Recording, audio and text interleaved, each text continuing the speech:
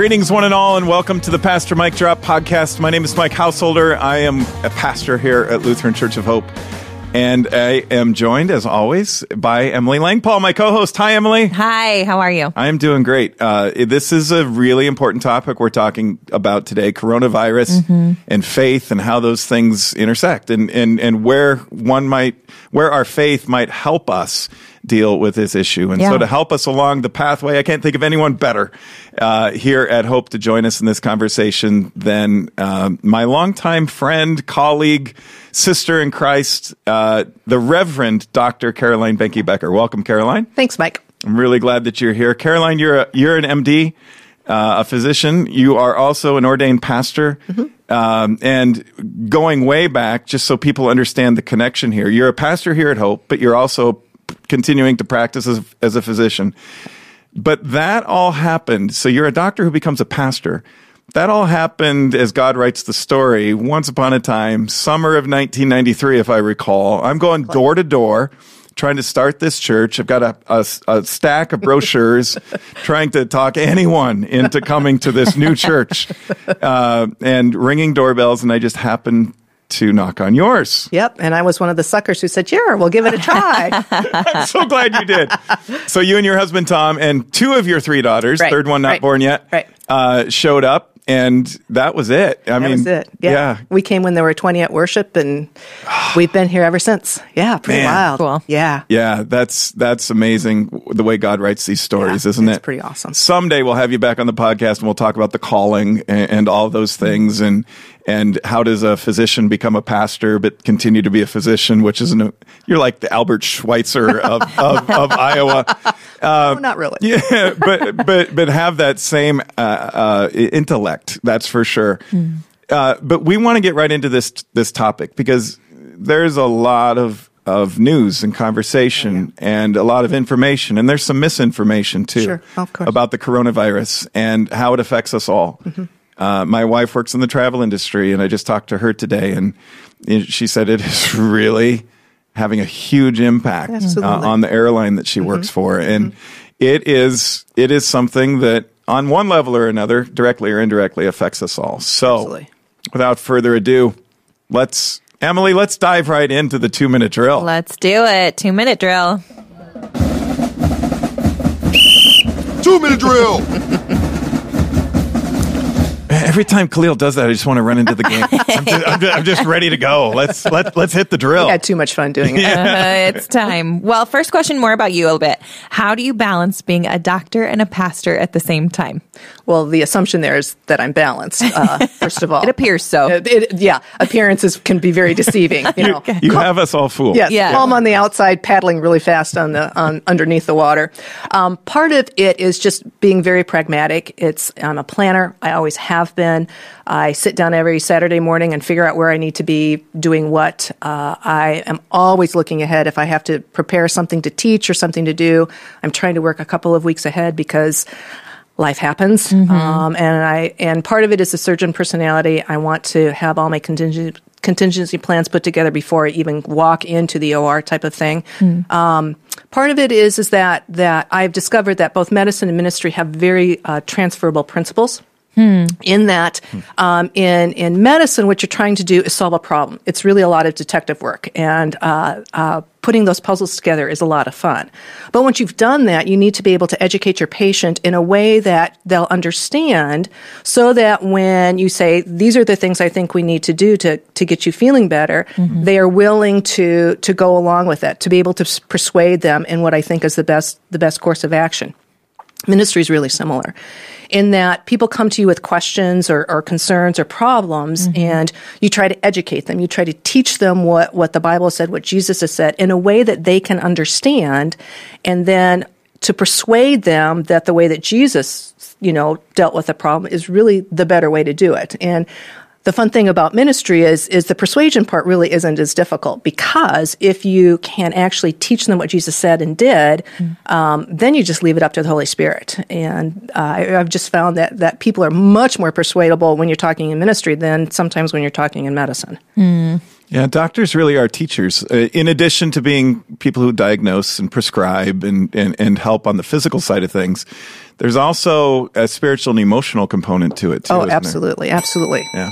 So, yeah, it's maybe not as far apart as it might appear, right, no. doctor and Yeah, pastor. exactly. Yeah, it's interesting. Well, diving into our topic a bit more, what is the coronavirus and how does it compare to some of the others? SARS, Ebola, influenza, those. Okay. The thing to remember about viruses is there's several different kind of big families. The coronavirus that we're talking about now is part of the big family of coronaviruses that can infect both humans and animals. The things like Ebola, it's a different virus family. It's the Ebola virus family. Influenza is the influenza virus family.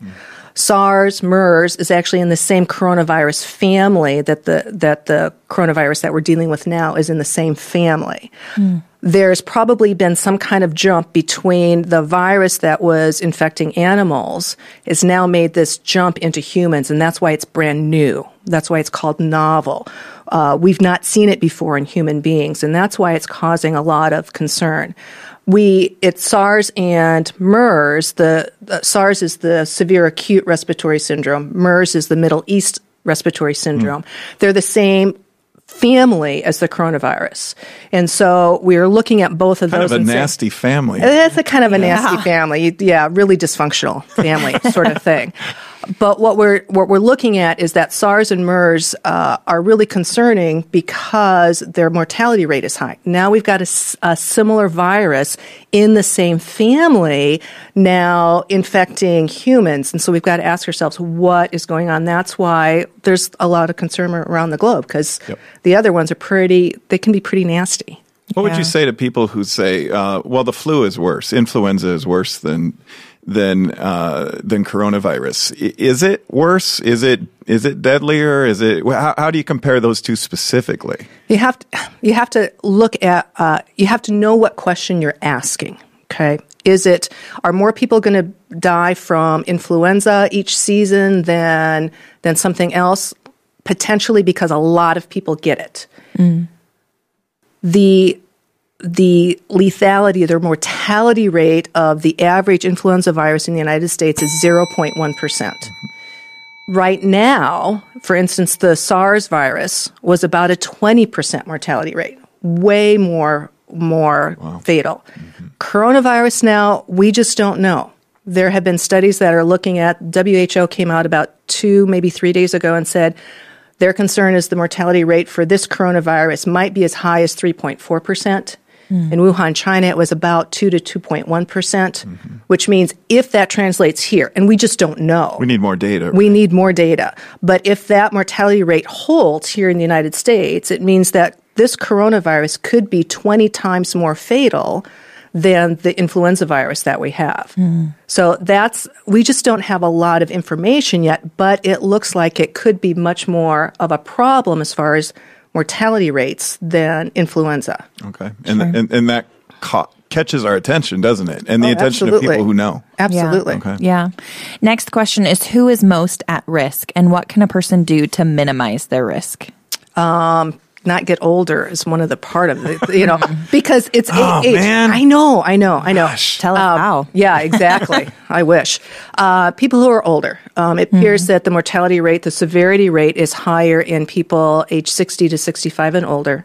People who have underlying medical conditions, like especially lung diseases, asthma, COPD, those sorts of things. Underlying heart issues, who've had heart attacks in the past. People who have diabetes seem to be more at an issue. Other people who their immune systems are compromised. If you've got lupus, if you are undergoing chemotherapy, for instance, your immune system has been compromised. Those people are at higher risk. There also seems to be, and again, we are just on the beginning edge of understanding this virus. There also seems to be some kind of dose dependence to this, in that we know that there are, especially healthcare workers who are young and healthy, who are actually dying from this, maybe because they got a bigger dose of the virus itself. And so it's age, underlying medical conditions, and potentially the greater dose of virus you have might cause a greater problems with severity. Again, a lot of this stuff we're still investigating. Yeah. So what can people do? Wash your hands all the time, because this is spread by respiratory droplets, which means when you cough, when you sneeze, all that virus is going out into the air. If the droplets then can fall on somebody's, if you're getting really close to somebody, you could actually breathe that sneeze or that cough in. But more likely, those droplets then fall on surfaces. And you touch those surfaces, and then you touch your face. How long do they live on the surfaces? Or is it unknown? It's unknown. Right now, they could be viable for anywhere between 2 and 48 hours. And so, again, we just don't know, but it could be as long as 2 days later, the virus still could be viable on the surfaces. I'm voting for 2 hours over 48. Yeah, man, that would be amazing. Yeah, Right. If only. Yeah, exactly. Right. What can you tell us about the development of a coronavirus vaccine? We are hoping it comes, but the reality is developing any kind of vaccine is going to take time. First of all, you have to figure out what the virus is. You have to sequence the genome, which we did pretty early on. We were able to get samples from China, and we were able to sequence the genome within a week or two. So that was amazing. Then what you have to do is develop the vaccine. Then you have to put it into what are called phase 1 trials. A phase 1 trial means you're trying to see if the vaccine is safe for people. You don't want a vaccine that kills people, okay? So you want to make sure that whatever you're doing isn't making people sick. You don't want the cure to be worse than the disease. Exactly. So phase 1 trials, on average, take about 3 to 4 months. Then you have to move into phase 2 trials. Phase 2 trials are, is it effective? Phase 1 trials does it kill the patient? And phase 2 trials, does it protect the patient? The phase 2 trials take on average 6 to 8 months. So we're looking at, in best case scenarios, we'll have a vaccine within about 12, hopefully 18 months, if all goes well. Now that's making the assumption that your phase 1 trials are fine and that you didn't flunk your phase 2 trials. In best case scenario, hopefully 12 to 18 months. So when they say there are rumors, and turns out from what you just answered that these are rumors, that there could be some vaccine in April. Are they talking about the beginning of a phase 1 trial, maybe? I believe so. I think that's what they're thinking. I think what they're doing is misunderstanding that when you start trials, that you're trialing a new vaccine. Yeah, you're not going to be able to get this at the local drugstore. No. Because once the phase 2 trials are then done and you know you've got something that's safe and that's effective, then you have to put it into production and ramp up. You said something interesting to me in another conversation we had about this last week. What is it about the coronavirus when it comes to treatment? You said that there really is no treatment, or treatment is supportive care, right? Right. So what does that mean? Viruses are not taken care of by antibiotics, okay? I know all of us, when our kids were sick, we would go to the doctor and say, give them something so that they stop getting me up at night and that sort of thing. You can treat a bacteria with antibiotics. There is not something like an antibiotic for viruses. So viruses, your immune system has to kick in and deal with the virus. While your immune system is ramping up and developing the antibodies, then we need to support you medically. Make sure that your fluids are fine, that your electrolytes are fine, that you're able to breathe well enough on your own until your own immune system can kick in and actually deal with the virus itself. Yeah. So the things that we are always told, right? Yeah. Rest, maybe some chicken soup. Yes, exactly. Lots of fluids, lots of rest. Yeah, absolutely. Okay. Yeah. Last question for this portion. As a pastor, what counsel would you offer a worried world? First of all, God's got it. We know God's got it. We know the end of the story. That's the cool thing about being Christians. We know the end of the story. And so let's live that right now. The other thing is that what I find fascinating about the Bible is that I believe it's the second question asked in all of Scripture is in Genesis chapter 4. When God asks, when Cain and Abel have their little tiff, and Cain kills Abel, God comes to Cain and says, "Where is your brother?" And Cain answers, "Well, am I my brother's keeper?" Well, the rest of the Bible answers that question. The answer is yes. Absolutely. You are your brother's keeper. Yeah. Therefore, we need to be wise And we need to take the precautions that we need to. Not that I'm worried about myself, I'm going to get it and have problems, but I'm worried about those other people that I'm coming into contact with. What about the older people in our community? What about the people who have diabetes or high blood pressure or who are in the midst of cancer treatment? I need to be sure that I am safe and following the right precautions so that I don't inadvertently get them sick. Then what it does is it gives us this amazing opportunity as Christians, because as Christians, we have been the ones walking into difficult situations from the very beginning. Pastor Ben has been saying this all day today. He says it's the Christians who were the ones who stepped up when the plague came. And we were the ones who were taking care of people. This is a great opportunity for us to do that. So we reach out to the people around us. Do you know the older people in your life? Do they have a plan? Do you know your neighbors? So that if at some point in time, if you have to self-isolate, could you go get groceries for your neighbors? It gives you an opportunity to meet them, to care for them, to actually be that calming presence, the one who's thinking ahead and saying, you know what, we got this covered, and we got it covered because God's got it covered. Amen. So let's take a deeper dive right here. Let's go down into this and drill into this. And I would like you to address this not just as a pastor, but as a doctor too. If we're talking about worry and if we're talking about fear, and I just preached on this past weekend, and if people are interested in taking a deeper dive into some biblical understanding of that from Jesus' perspective and the Sermon on the Mount as a basis, I'd encourage them to look that up on our website here at Lutheran Church of Hope. But I want to hear from you as a theologian and as a physician, as somebody who looks at this physically and spiritually. There are a lot of fears out there. There are a lot of worries. Some of them are healthy concerns, maybe even. Absolutely. And Proverbs 22:3, reminds us, teaches us to prepare for these things, to not bury our heads in the sand, to take precautions, right. That's wisdom. Jesus says you're going to have trouble in this world, so let's not just pretend this is a nothing. Of course it's a something. People are dying. Major universities in our own country are closing down, for a season or for a time. A lot of things are changing, at least for a while. And I don't know that in my lifetime we've ever had a season like this. Where people are approaching this thing. When in my lifetime has a major university in the state of Washington shut down for a few weeks because of a health concern? When have we had something quite like this before? So worries peak, right? What would you say are some of the places where we need to take some deep breaths, and what would you say are some of the places we need to keep our eyes on it? Absolutely. I think what we're witnessing is what we see when we're working with patients all the time. It's the fear of the unknown. We just don't know. It's new, isn't it? It's new. Yeah. We don't know how to respond. We don't know exactly how fast it's going to spread, who's going to be affected. I talk to patients all the time, and I'll say, here are the things that I think might be going on.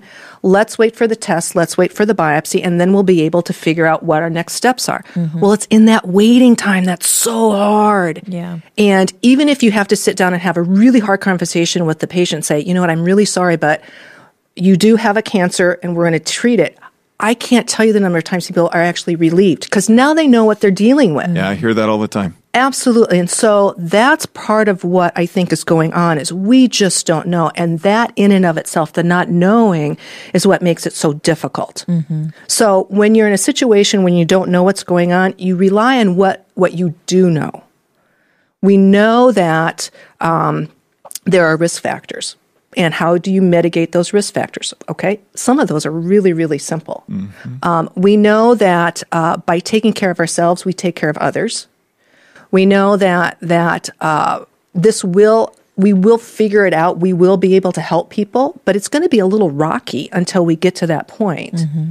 Most of us don't have to freak out, but we need to be concerned for the people around us. Amen. It gets back to the church's response in this, and what does it mean to be a child of God, and what does it mean to be a Christian? I, again, preached on that this weekend and talked about how Scripture points us to pray, especially when it's something that is unknown, like you said, something that's new, there's a lot of extra fear there in our human nature because we can't control it. Right. And when you can't control something, you have to turn to God. And prayer is this incredible gift that God has given to us. You're preaching on prayer this weekend. Absolutely. So everybody come and see, or tune in if you're out of the area, because we'll dive into it from that perspective, right? So we pray for those things that we can't control out of faith, out of trust that God is in control. God's got this. And more importantly, maybe God's got us. Right. Right? Even in the worst of circumstances, God stays with us. Even in the valley of the shadow of death, God is there with us. Absolutely. And then, like you said, helping, I think, is so important for the church not to cower away in fear. Right. Now, there are times when there may be a situation where certain groups of Christians should isolate themselves. I mean, if they are diagnosed with this, we've told our staff here today, if you're sick, do not be a hero and come to work. Right. If you're sick, don't come to church. Right. That's not loving. No, That's not helping. So there's a time for that. But if you're healthy, if you're feeling good, if this isn't hitting you like it's hitting other people, let's serve. I'm so inspired by the Christian church in China, in Wuhan, where this all originated, the coronavirus, and how they are stepping up and serving, and doing so with boldness and with courage and with faith and with wisdom and with balance. I think that's important, and most of all for us to love. So to pray, to help, and to love. Loving seems to be the most important thing we can do. And especially in the face of unknowns, we can always love. Right. So there's things here we can't control. And one of the things we can control is we can love people. Absolutely. And we can help where we can help. So, Emily, as you hear that, I'm really curious. You're a parent of young children. Yeah. As a mom, and as a leader of ministries that have lots and lots of kids here. What is it that runs through your head and heart as you hear this conversation, but also as you just hear the news? Yeah, it's different as a parent hearing it, that you're not just thinking of yourself. You're not just thinking of your neighbors. You're thinking of, how do I protect these little ones? And I've heard a lot of things about this virus reacting differently to kids, and that it's not as though a lot of kids are dying from it. However, I need to know how to teach my kids to not live in fear, but can I give them tools to wash their hands more and to be a little more careful? I saw this great picture of like the world is freaking out, but there's my kid licking a hand railing. Like some of life, you just have a hard time. Some things don't change. Yes, yes. But I think trying to teach them those things without instilling fear is really important to me, and teaching them that God's got it. I like that. That's really the key. They don't need to know that the world is freaking out. No, and I think it's really important too to model faith for our kids, and to make sure that they see that mom or dad or both, or grandparents or aunts or uncles or whatever influence you might have as an adult over kids in your life, teachers, coaches, that we aren't freaking out unnecessarily. Right. Just in some sort of way to try to control a situation we can't control, or to expect the worst. We're going to walk by faith, and we're going to trust that God's got this and God's got us, that there is a God who is in the midst of this, and he stands with us in the midst of it too. Yeah. And even little kids understand people getting sick, and they can understand that God helps those people. And so a simple thing for them to do is to pray for them. And that's great that's a way that they can serve and learn.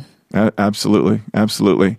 So in the midst of a culture that has these worries, more so from a spiritual perspective, Caroline, as you think about this, and as you think about as you see it, okay, so you look out at this world, you read the news, you hear the news.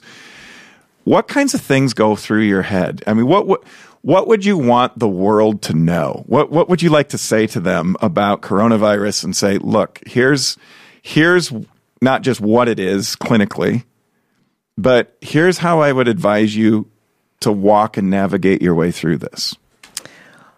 What I would say is be informed and be wise. That you need to protect yourself, you need to protect the other people around you. And so much of that is really easy right now. We are not under any kind of quarantine. We're not under any kind of social distancing, that sort of thing. If it comes to that, and it might, who knows? Who knows? But if it comes to that, it's going to be okay. Yeah. Because one of the ways that I believe that God walks among us is through other people.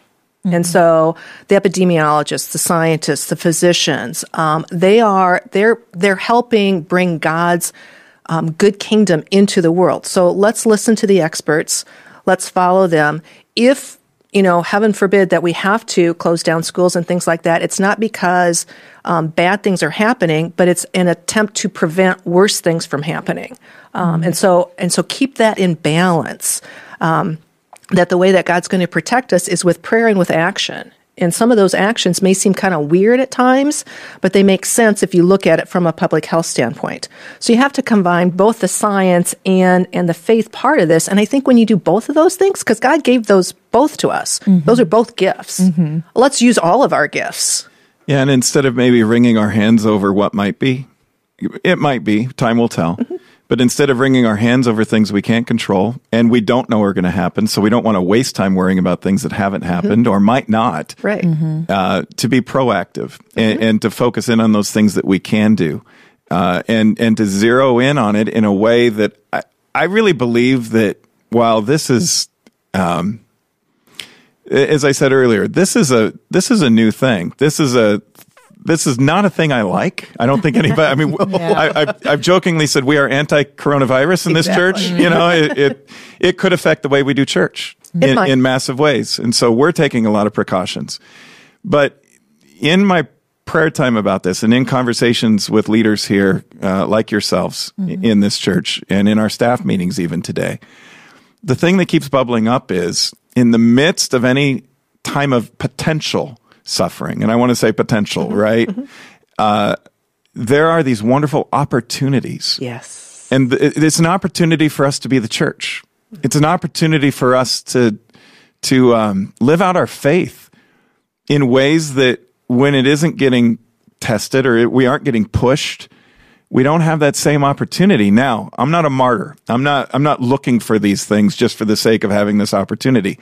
But when it comes, the opportunity is there in those times of discomfort, right? And dis-ease, which is really what we're afraid of here, or even in times of death. There are opportunities for us to witness to something bigger, right? Absolutely. We get the chance to be innovative and creative and curious. Isn't that part of what God wants for us? Yeah. And so yes, let's use the opportunity to be curious about our neighbors. What can I do to help you if you need help? How can we be innovative? How can we do worship maybe a different way for a little bit? And if we are innovative, maybe we learn something that we want to continue even after some kind of crisis. I think it's a great opportunity to grow and to become more of who God has created us to be. You really are never stretched to grow unless you're pushed. Maybe rather than freaking out about it, let's just use this as an opportunity to grow and to be pushed. What a fun, not fun, okay, but what a wonderful opportunity to really maybe do something different that we might not have seen before. And times like this allow us to love in new ways. Yeah. Allow us to stretch the way that we can actually serve our neighbor, which is at the heart of Christian teaching, isn't it? It is spirituality better not just be a consumption of what we can get out of God, but to find new ways to serve and to love and to care and to help and to do that in ways that are going to make a difference. So, it is an opportunity. So here at Hope, already this past weekend, we said, okay, we're going to come up with fun, creative greetings instead of the usual handshakes and hugs, because it's kind of a friendly church, right? And so people like to touch a hand at least, a handshake, if not a full blown friendly hug. But from that to the way we do communion and distribute that, I never thought we would do this, but necessity is the mother of invention. Exactly. And so we dig in and we find that there's this company that sells communion in a little packet. And it's like cheese and crackers, Lunchables, or you just pull them back and there's your wafer and there's your wine and you're good to go. Things like that. And you mentioned too, worst case scenario, and I hope it doesn't come to this. But worst case scenario, if we have to, if it breaks out all over Iowa and it isn't safe for people to socially connect with one another. We're not there yet. I can't emphasize enough we are not. that we aren't there, and we may never get there. Hopefully we won't, and we pray we won't. But if we did, we'll figure something out. We'll still have church. Oh, yeah. Whether it's virtual church, via video, we'll put it up. And that's a good reminder too, that even when things are crumbling around us, if they do, and again, I pray they won't, the church still stands, and it's going to take way more than a virus. Oh, yeah. To stop what God is doing in the world today. Nothing can stop it. Absolutely, absolutely. So there's a God, and this God loves us, and this God has blessings for us. I wonder if as we move to the end, we're going to do mic drop moments here. Then I wonder, Pastor Caroline, Dr. Caroline, I didn't know which one to call you there, if you would close us in prayer and put a prayer blessing over those who are tuning in and listening. But mic drop moments, right? Yeah. What I've learned a lot from this conversation. I feel like I went to the doctor's office, Yeah, right. and got some spiritual counseling while I was here too. So, what did you learn today, Emily? Yeah, Caroline, you said something that I thought was so cool, because it doesn't just apply to this time, but it applies to any uncertainty in your life, that you rely on what you do know. And we do know that God's got it. And the other thing that stood out to me was that this is an opportunity to model.